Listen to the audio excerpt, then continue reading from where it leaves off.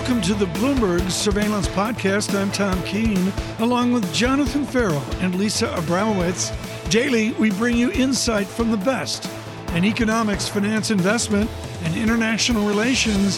Find Bloomberg Surveillance on Apple Podcasts, SoundCloud, Bloomberg.com, and of course, on the Bloomberg Terminal.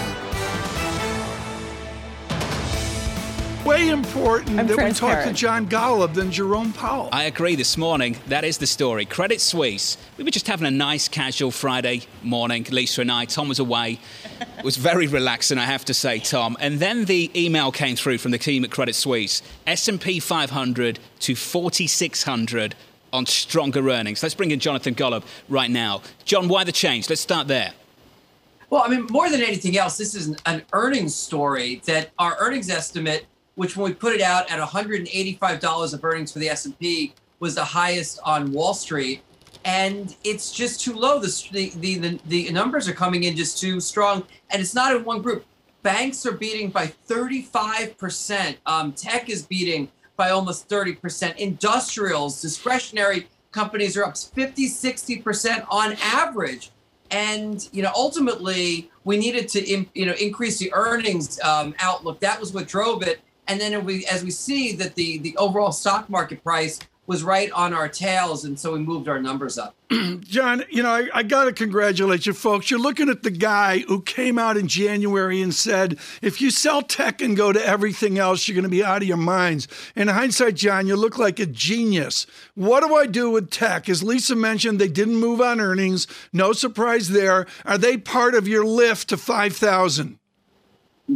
Yes and no, Tom. I mean, we actually think that boring old economists. Listen, I've been a growth guy, a tech guy for a very long time, and every kind of stock has its moment in the sun.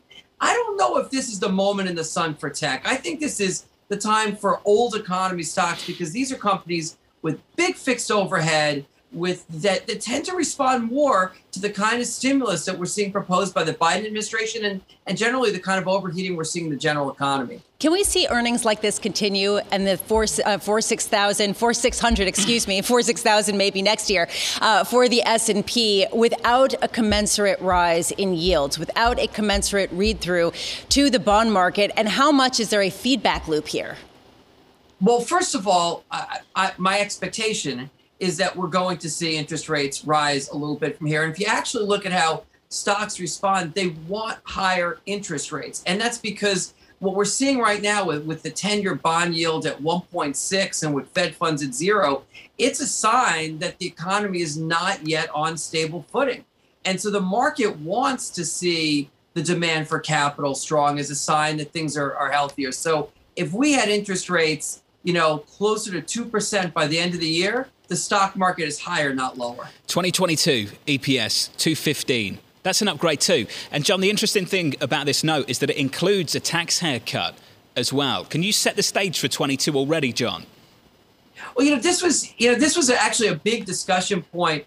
What the convention is on Wall Street is until the tax changes happen, you ignore them. But the reality is the market's not ignoring it. So we basically said, we know that this tax thing is likely to happen. The consensus view is that that Biden doesn't get his 28%, but that the tax rate goes to 25%. That's about a 4% hit to earnings. Now, 4% hit to earnings is a big deal, but the earnings this season are beating by 22%. So we moved our number from 210 to 215. But if you compare me to other strategists on Wall Street who haven't done that, I'd be at 225 if you ignored the taxes. So big numbers. Did you move on a revenue gross up, or was it margin resiliency, or both? In general, Tom, first of all, what we're seeing is that both revenues and margins are seeing a lot of flexibility.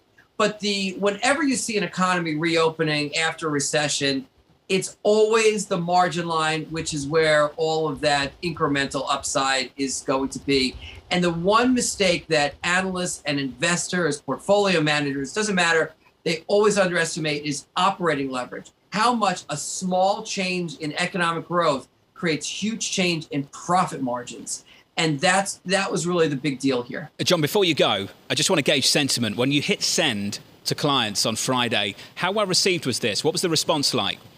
I'll tell you that, you're going to laugh. The single biggest comment we got back from people is, come on, you don't think we can get to 5,000? No, there you go. Yeah, I'm not saying we're going to go there, but listen, we're eventually going to get there. But okay, quote that right there. Eventually we'll get there. Without the time forecast, just pick one. John, it's good to catch up, as always. Jonathan Golub at Credit Suisse. It's good to catch up.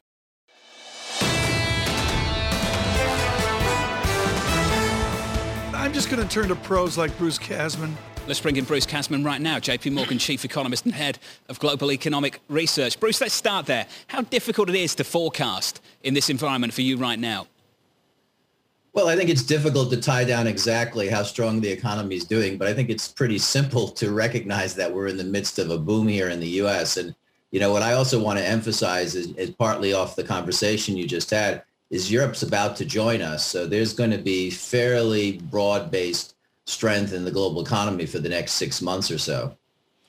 Bruce Kasman, good morning. Tom Keene in New York. I want to go to Kasman Economics, which is your 26-page must-read Friday evening. The world stops. Everybody sneaking looks at it as they pretend they're doing social work. And Bruce, the first chart is always the most important. You have a spectacular U.S. chart of the partition of inflation of goods and services. When does service inflation catch up?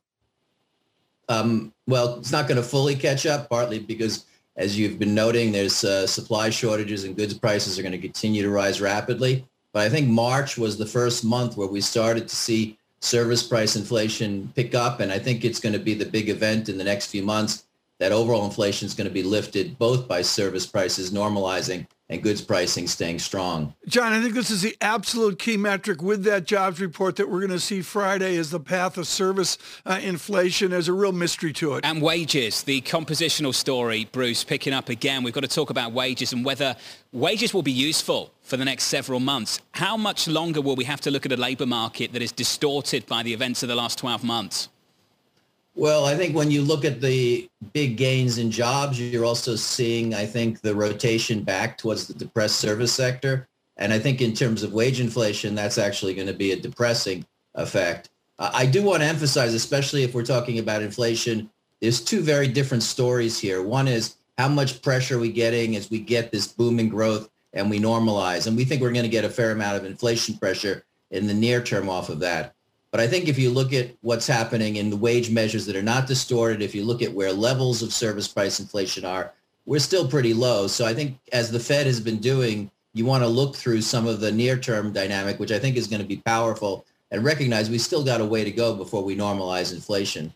And I hear that, although near-term dynamic is difficult to say when you talk about the Intel CEO coming out over the weekend and saying that the chip shortages are going to continue for years. He doesn't see it easing very much at all. How do we decide this is transitory? At what point in the year can we say, okay, now we have a true assessment of the post-pandemic economy?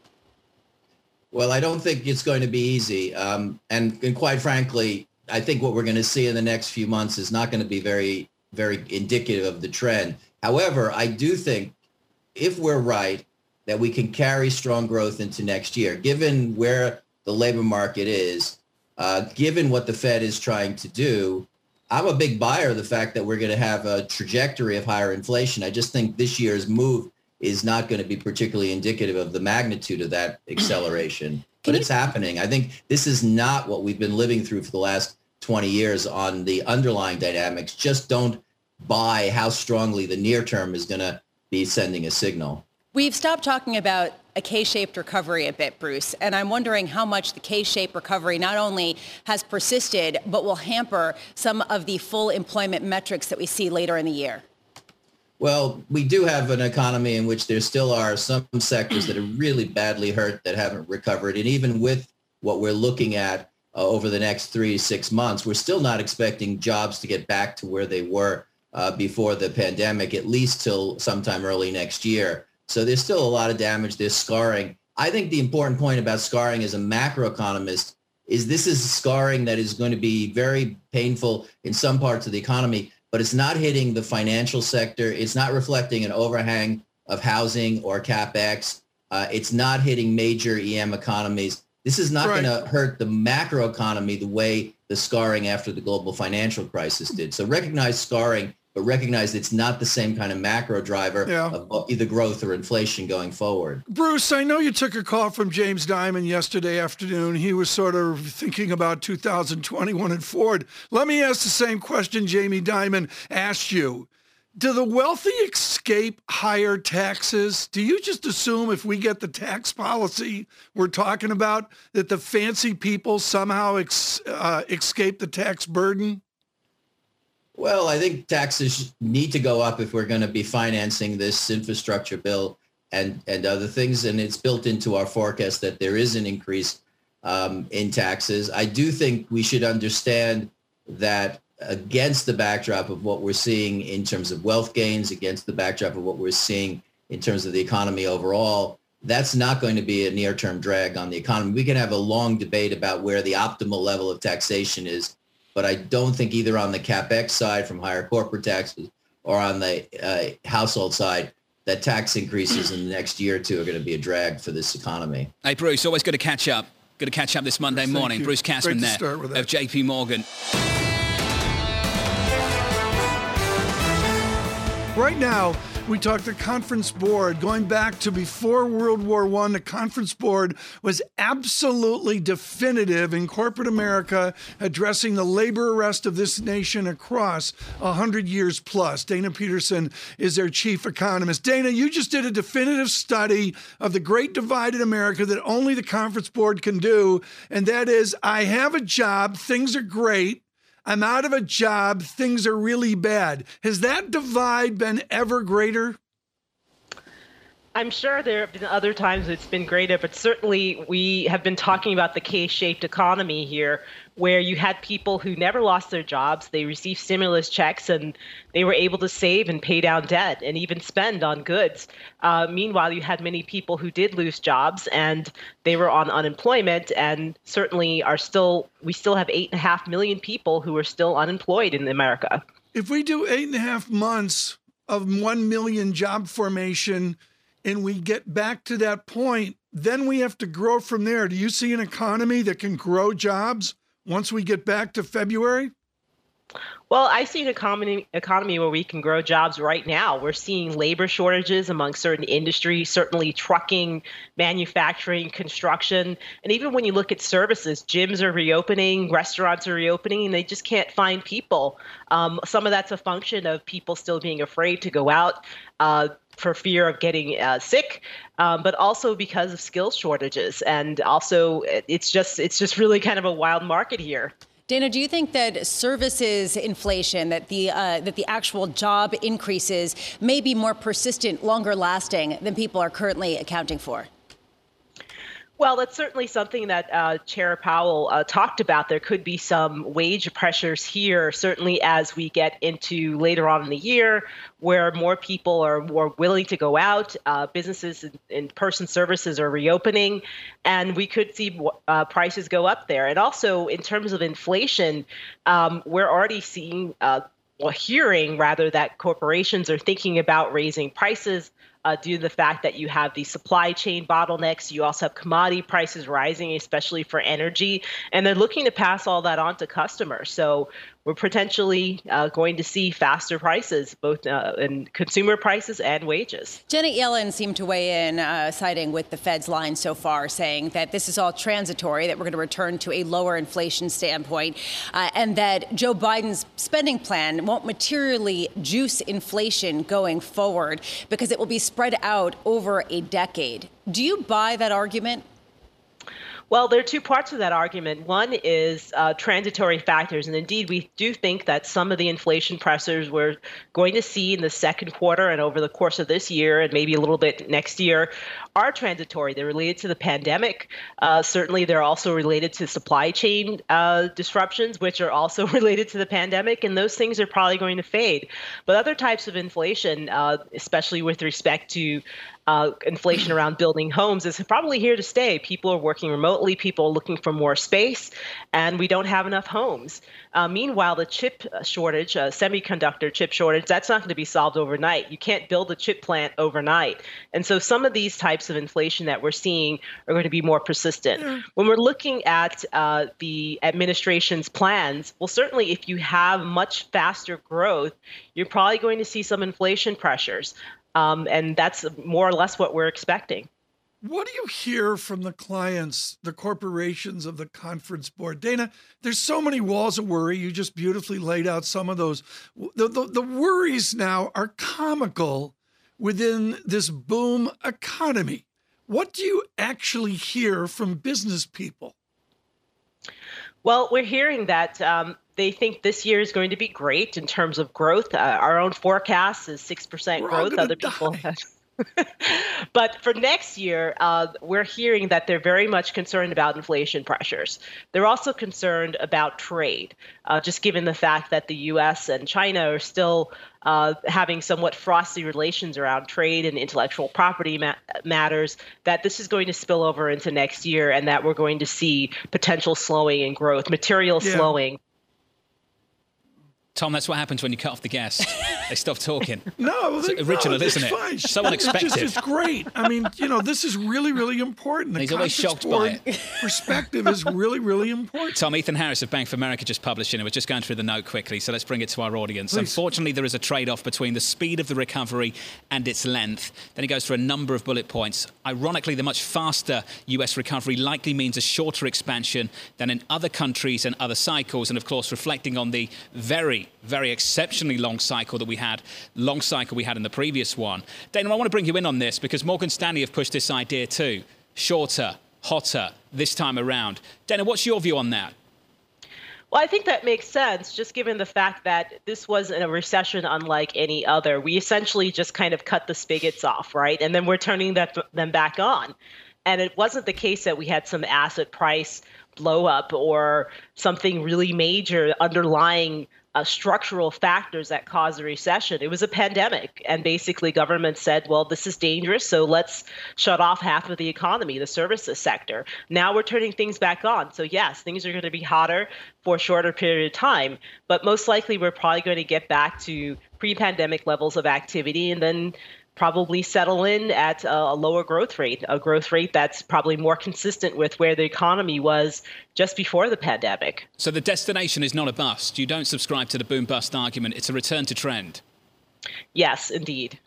Dana Peterson, always good to catch up. Dana, thank you. Conference Board Chief Economist. And Dana, you know how it works. When Tom speaks, just keep talking.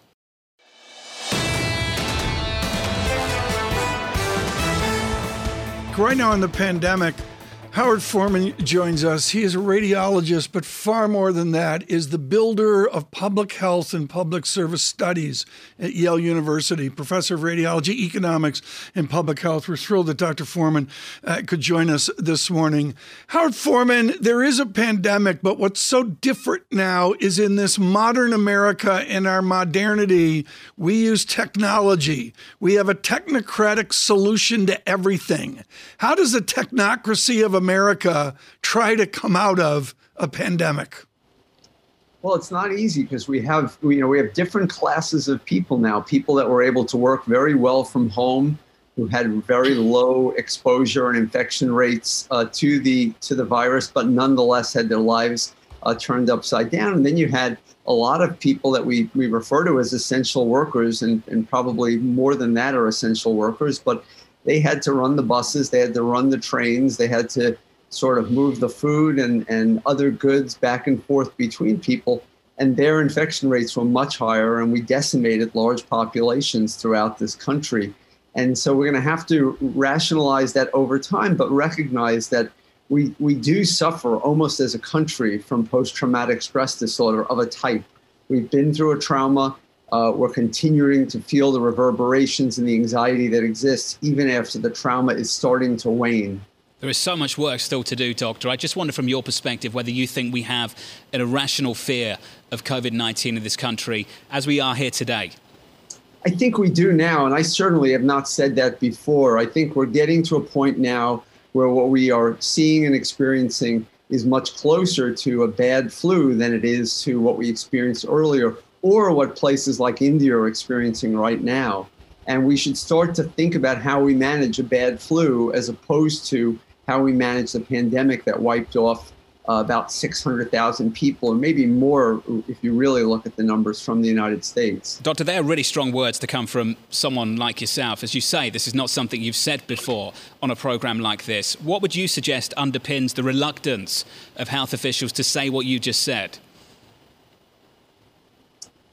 We've made a lot of mistakes over the last 14 months, and nobody wants to fall prey to hubris that, you look at Modi in India saying in March that this is now over. I don't think anyone wants to fall prey to that. And it's a lot easier for me to opine and know that I have 90 or 95% likelihood or higher of being correct than it is for a public official who, really holds that very, very strong responsibility to the entire public in their hands. So I don't really dismiss their difficulty in moving faster in that way. I do think that what we've learned is that the FDA as an entity within government can move very quickly. The CDC seems to be much more deliberate. And maybe given the fact that this is a pandemic, this is a crisis, we need to hold them accountable to being a little bit quicker and analyzing data in a manner that befits the fast-moving nature of this pandemic. Dr. Forman, you say that there is basically, no one wants to say it's over and be the person out there saying that, but there is a difference between saying it's over and saying this is something we're going to have to live with, and we're going to have to exist with the coronavirus being here in a perpetual fashion. And how much do you say that at this point, because we've gotten to a place where the most at-risk people are not going to be necessarily at biggest risk for dying because they've been inoculated, and that the risks of continuing with social distancing and not having kids in school is greater? Yeah, no, and I think we are moving that way. I think that the people that were equivocating about school 3, 6, 9 months ago, which included me early in the pandemic, are those that now feel that we must be back to school. Yale University, my employer, is going to be back to a very close to normal function by the end of August, and probably mostly over the summer as well. I think that we're going to see that, and we're going to have to watch the way private actors respond as well, because private actors, including Yale University, are the ones that can make the bold moves and show the public that this works, just as they were able to do bold moves a year ago relative to where we were in the pandemic at that time. Talking about bold moves, Dr. Forman, what would you do with respect to some of the travel restrictions currently in the United States, with some of the guidance from the CDC as to what people who are vaccinated can do? Look, most of those are being lifted in most regions. There are parts of the country where the pandemic is still worse. Michigan was, Oregon is. So it's really hard to make a blanket proposal. But I do think lifting travel restrictions in keeping with vaccination, I think, is a reasonable thing. And I think it also signals to people that we know that once you're vaccinated, you are very safe. You're not perfectly safe, but you're not perfectly safe from the flu either in a typical season. So you are very safe at this point once you're vaccinated. There is, one big uncertainty ahead is what's the durability of the immunity from vaccination? Is it going to wane? I'm one of the earlier people to be vaccinated. I completed vaccination on January 6th. Is my immunity going to wane by September, October, November, December, or when is it going to wane?